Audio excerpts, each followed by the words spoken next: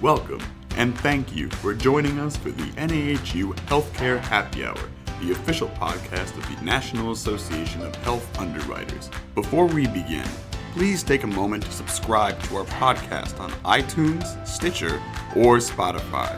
The podcast is distributed on these platforms every Friday and is included in the NAHU's weekly member-exclusive health policy newsletter, The Washington Update, giving you a head start on your weekly healthcare happy hour.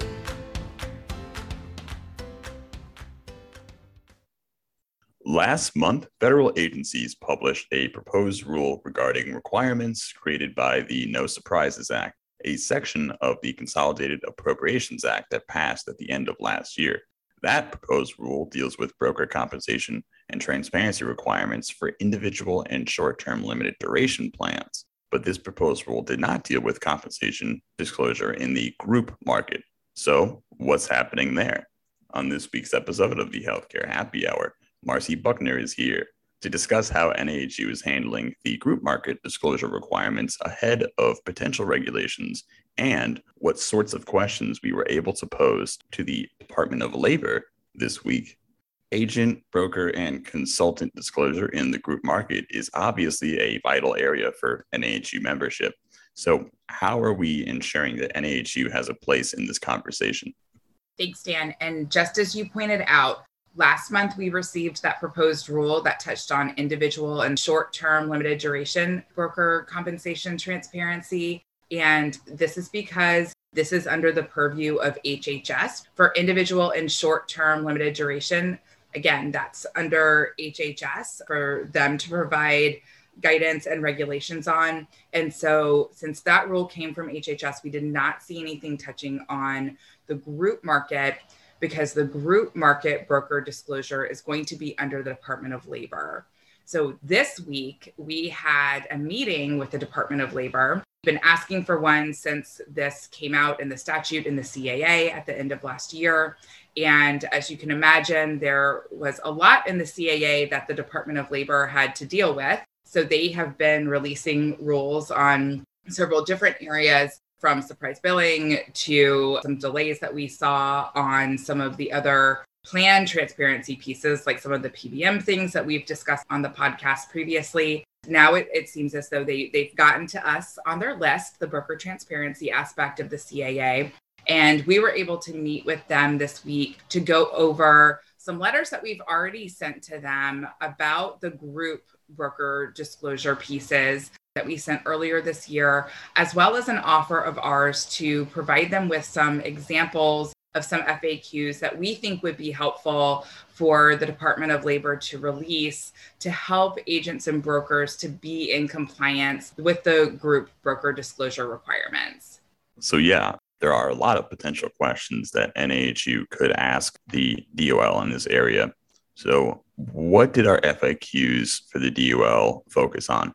First, and I know this might sound silly to some people, our first question was about the implementation date. So the statute says that this is required for all contracts entered into on or after December 27th, 2021. And just saying that, we already have a lot of questions. And again, I know it may seem frustrating to have questions about just a few words and that phrasing, but we have had members ask us about this. We've had different ERISA attorneys provide differing interpretations of that wording of the statute, and looking at whether a contract is signed prior to 12/27, but it's for a plan year for 1/1 or 2/1. Does the plan year implementation date need to be taken into account instead of when it was actually signed? And so those are some of the questions that we brought up as part of this FAQ, and using examples that a contract is signed on 12/15 for a 1/1 plan year. Our example was that does not fall under the requirements until that plan is up for renewal or a new contract is signed. And working through these examples with them. And as I talk about these FAQs and the meeting that we had with the Department of Labor, none of this conversation is binding from the Department of Labor. They are still working with the information that we discussed on our call. Nothing is formal from them until we receive it in an FAQ or some sort of guidance, and they did not confirm that is what they're working on. But I think it's just helpful for you all to know some of the conversations that we had and to know that these concerns were definitely recognized by them. We spent, I think, maybe 20 or 30 minutes just talking about this implementation date example, which again, I think shows how much we do need guidance on different aspects of this statute. And the fact that there's some wording that may seem like it's very straightforward, but can lead to a lot of complications. Some other concerns, even within that phrasing of the implementation date, was concerns about agents and brokers that don't use contracts, that instead have a service agreement or a broker of record, a BOR. So how does that fall into the wording of when a contract is signed? And so we suggested in an answer to that it would be when the BOR was filed with the carrier, or when the service agreement was agreed to, or when the group application was submitted to the carrier. And so that there are several different options that can reflect when an arrangement, a relationship, a business relationship has been entered into between the client and the agent or broker. And so I think even that sheds some light on the different types of arrangements that agents and brokers have with their clients that weren't necessarily reflected by the statute. And again, we're not trying to get around being in compliance. And I think that is why the DOL was so willing to meet with us and spent so much time with us. They actually spent much longer than they had planned on their calendar with us, which we were very grateful for. But I think it was because we see these questions and we want to make sure that you all are able to have the resources from the Department of Labor that are available to you to be able to be in compliance. So that's one really great example of just how difficult it can be to read through the statute and try to have a meeting of the minds of what some of this language means. So we had a lot of discussion about the implementation date, what a contract is, what an agreement is, and then we also looked at some of the different ways in which compensation can be earned, some of the complications between indirect and direct compensation, as well as some of the other arrangements for like multi-year contracts and others that, Dan, I think you're going to ask me about in a minute. So yeah, these are all areas which we presented FAQs to the department. We had several FAQs regarding the calculation of compensation, particularly in circumstances where that compensation may fluctuate. What did we say in this area? Yeah, so this is one of the biggest pieces, right? Because of the language of the statute, even though it allows for a good faith effort to provide an estimate of what an agent or broker reasonably expects to earn, I know a lot of people are concerned, especially with indirect compensation and compensation that can be earned based on your book of business and not necessarily compensation that is directly attributable to a specific covered plan for that client that you're interacting with. So we had a lot of questions about this. And it's always flattering when you have an agency quote back to you language that you have provided in a statute. So if we rewind to 2020, while we were meeting with Congress and trying to help to fine tune some of the language in this section, we knew that some of our greater asks to take out small group and individual market from this statute were not being received. And so we went back kind of with a scalpel to try to do some fine tuning on the language. And one of those pieces was to make sure that there wasn't an exact amount that was being required for agents and brokers to disclose, because we know that your compensation can change based on a number of factors, right? So we suggested that Congress, specifically Senator Alexander, make some amendments to that language so that it allowed for agents and brokers to provide some sort of calculation and good faith estimate of what they could expect. So when talking to the Department of Labor, the questions that we posed that would be great examples for them to release to you all were specifically about this percentage and the calculation and what would count for that, because we wanted to make sure that the language that we provided to Congress and the intent that we had behind that ended up getting in the statute. So we're pleased because we believe that does provide more of a safe harbor than having the requirement to provide a specific amount, which is pretty near to impossible for many of you when you're doing it prospectively at the beginning of a contract year.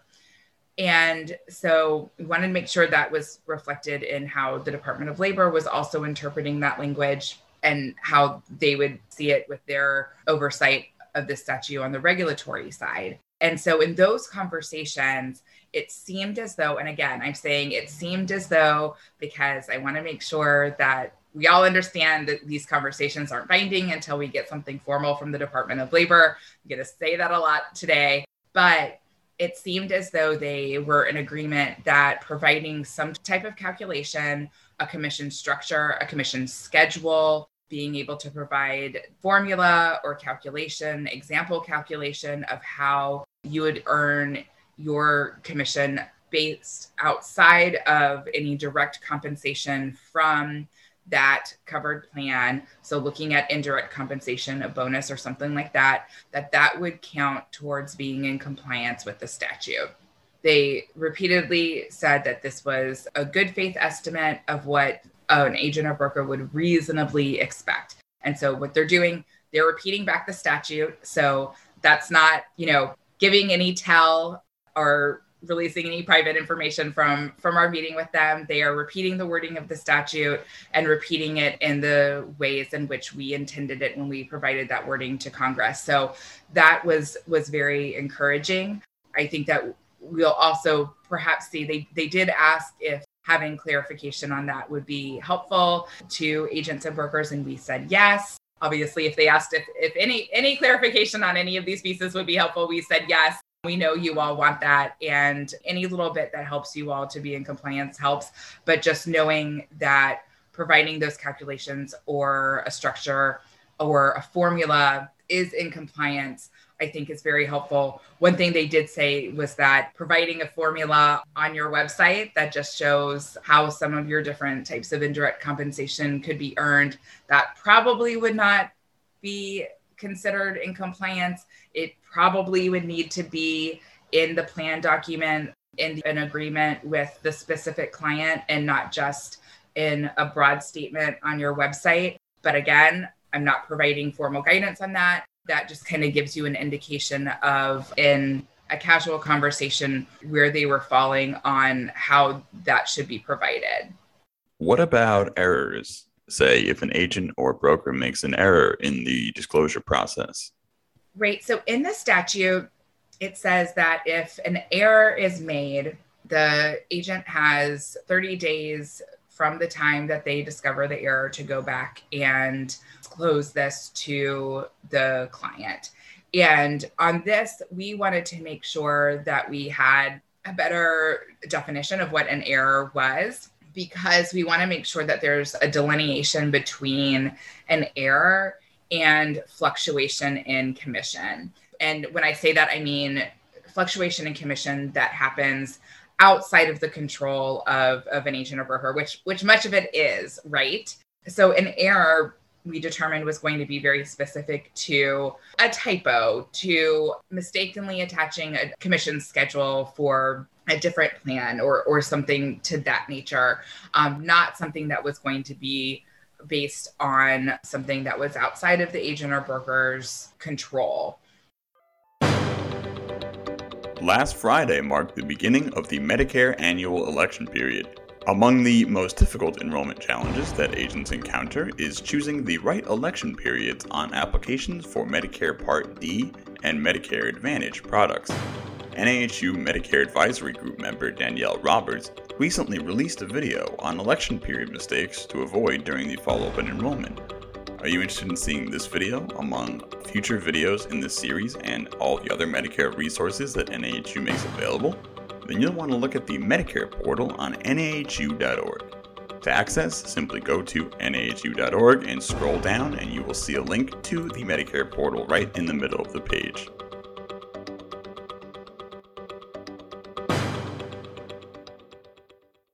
So in comparing the errors to what we just talked about with your previous question about how does an agent disclose if they anticipate that they could have a fluctuation in their commissions. With looking at those differences, to be able to prevent an error or what could be perceived as an error, we may not think so, are things like, for example, if an employer changes sizes during the plan year and moves from one tier to another of how much the commission base is going to be based on that employer size, whether they decrease in size or increase in size, your commission could change. And so with this, there are a few different things that could apply here based on the statute. If your commission changes, you're supposed to disclose that. We don't think that that example is an error. We think that's just that your commission is changing based on the size of the employer. And again, like I said, with this example, there are a few different ways that this could play out. If at the time that you entered into the agreement with the client, you provided them with a commission schedule that laid out all of the different tiers for employer size, that showed that if their size fluctuates, that your commission could fluctuate, then you've already provided them with that information. So if their size changes, there probably isn't a need to provide another disclosure in the middle of the plan year that there has been a change to your commission, because you've already provided them with what could happen based on any change in size. And once again, these are based again on casual conversations. This is not binding until we receive further guidance, but just walking you all through this type of example, I think might be helpful for the different ways that the statute could touch on it and different ways that it can be treated. So if that commission schedule isn't provided at the beginning of the agreement and your commission does change based on the size of the employer, one of our other questions is about the 60-day requirement that agents and brokers have, where upon learning that they have had a change in their compensation, they have 60 days from the date upon which they realize that there has been a change to disclose to the client that there has been a change. And so in our questions, we had the conversation that with changes in commission, oftentimes you all don't find out until much later after that change in size has happened. Sometimes you don't learn about it until you've actually received that change in commission, whether it's a decrease or an increase. Sometimes you don't find out until much later through a different type of notification from the carrier. And so we ask that 60 days and the date of becoming aware is really the date of any difference in commissions. And so that is something else that they're still taking into consideration. Also recognize that if that full commission schedule is provided in advance, then any of these changes won't have to lead to providing that notice that there has been a change in your commission throughout the year if there is a change in the employer structure.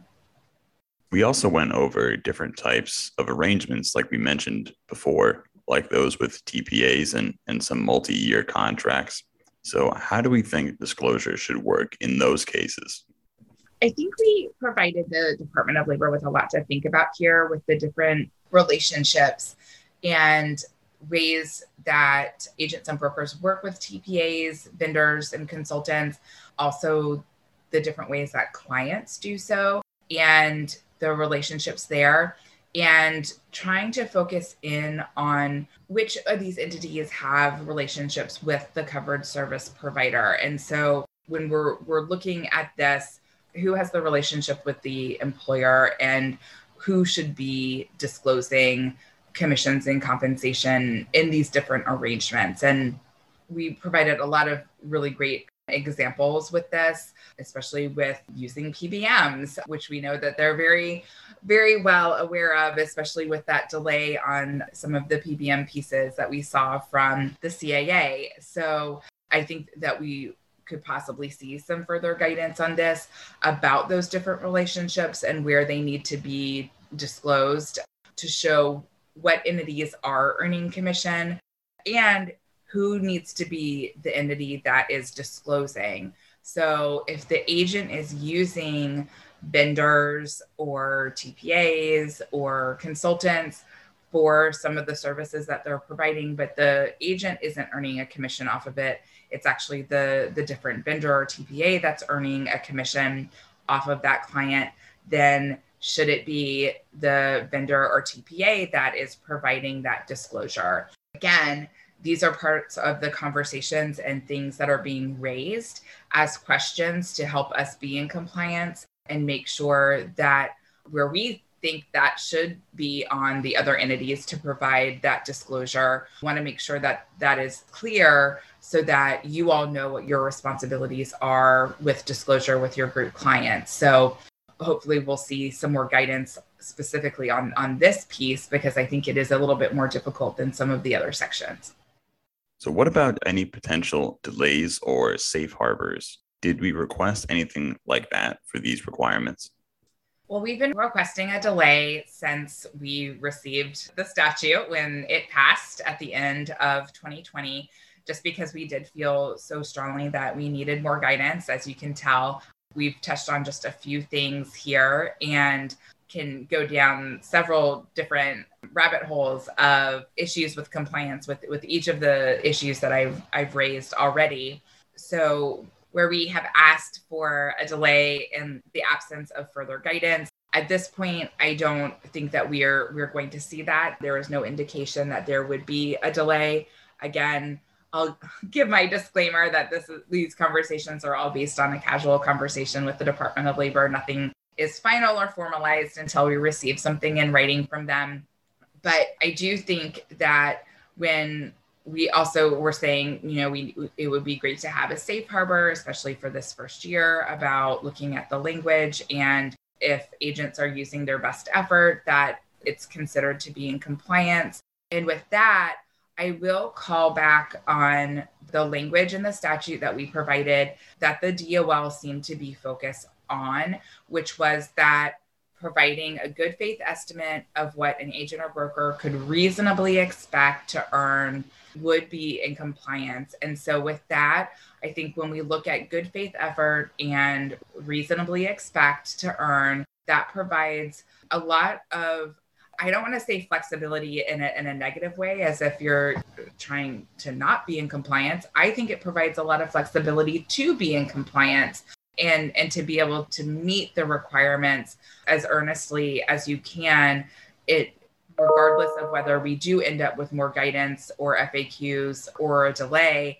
I think in absence of a formal safe harbor, the fact that that language seems to be highlighted, not just in the statute, but also from what the agencies are looking at, I'm very pleased that we were able to get that into the statute, because I do think it provides a lot of room for you all to provide different ways of disclosing this information. Again, using those formulas, using percentages, not having to tie down to a specific number, providing commission schedules, those sorts of things to be able to be in compliance, especially if we don't receive further guidance or a delay. So after all of this, did the folks from the DOL give any indication either way about how they may come down on these issues, or when we might expect agencies to release guidance? We didn't get a timeline. Usually we don't in conversations like this. I will say that this conversation, compared to a listening session that we had with HHS that was focused on the individual market, this conversation lasted far longer, which you may expect based on the complexities between the individual and group markets. However, when you're working with the agencies, oftentimes they have very limited amounts of time. And so you can meet the end of your meeting very quickly. The Department of Labor was very gracious with us and spent twice the amount of time that they had allotted with us. So we were very grateful for that. And they seemed very grateful for the information we were able to provide back to them. We did hear them say a number of times, would an FAQ on this specific issue help? Would more guidance on this issue help? And like I said earlier, our answer to those questions were always yes. So I am hopeful and optimistic that we will receive more information prior to the implementation date at the end of this year. But again, This was based on a casual conversation with the DOL, and nothing is formal or finalized until we receive anything in writing from them. But I think that as far as NAHU's ability to advocate on your behalf, we were able to communicate to the Department of Labor just how difficult some of these provisions are to try to be in compliance with based on the wording in the statute. And I think that was very much understood by the Department of Labor, as well as our willingness to be in compliance, and that we just want to make sure that we're making it as easy as possible, both for the agency and for our members, to be able to follow this statute and not run into hurdles along the way. It is now time for the NAHU Healthcare Happy Hour Toast of the Week. What are we toasting to this week? This week, of course, we're toasting to the Department of Labor. I know I've repeated several times how grateful we are to have the time with them. Again, this was an NAHU exclusive meeting with the Department of Labor, so a very intimate conversation with them and just a few of us. We had a limited number of people that we were able to bring into the meeting, but very grateful for them to sit down with us on Zoom and go through some documentation that we sent over to them, but also for them to provide us with a little clarity on some of these pieces, not quite to see exactly what they were thinking or get any promises of guidance or FAQs, but the reassurance that our concerns are valid and have been heard by the agency. And we look forward to some resolution on many of these issues. Cheers! Thank you for joining us for the NAHU Healthcare Happy Hour, the official podcast of the National Association of Health Underwriters. For more information on NAHU's government affairs efforts or to become a member, visit nahu.org.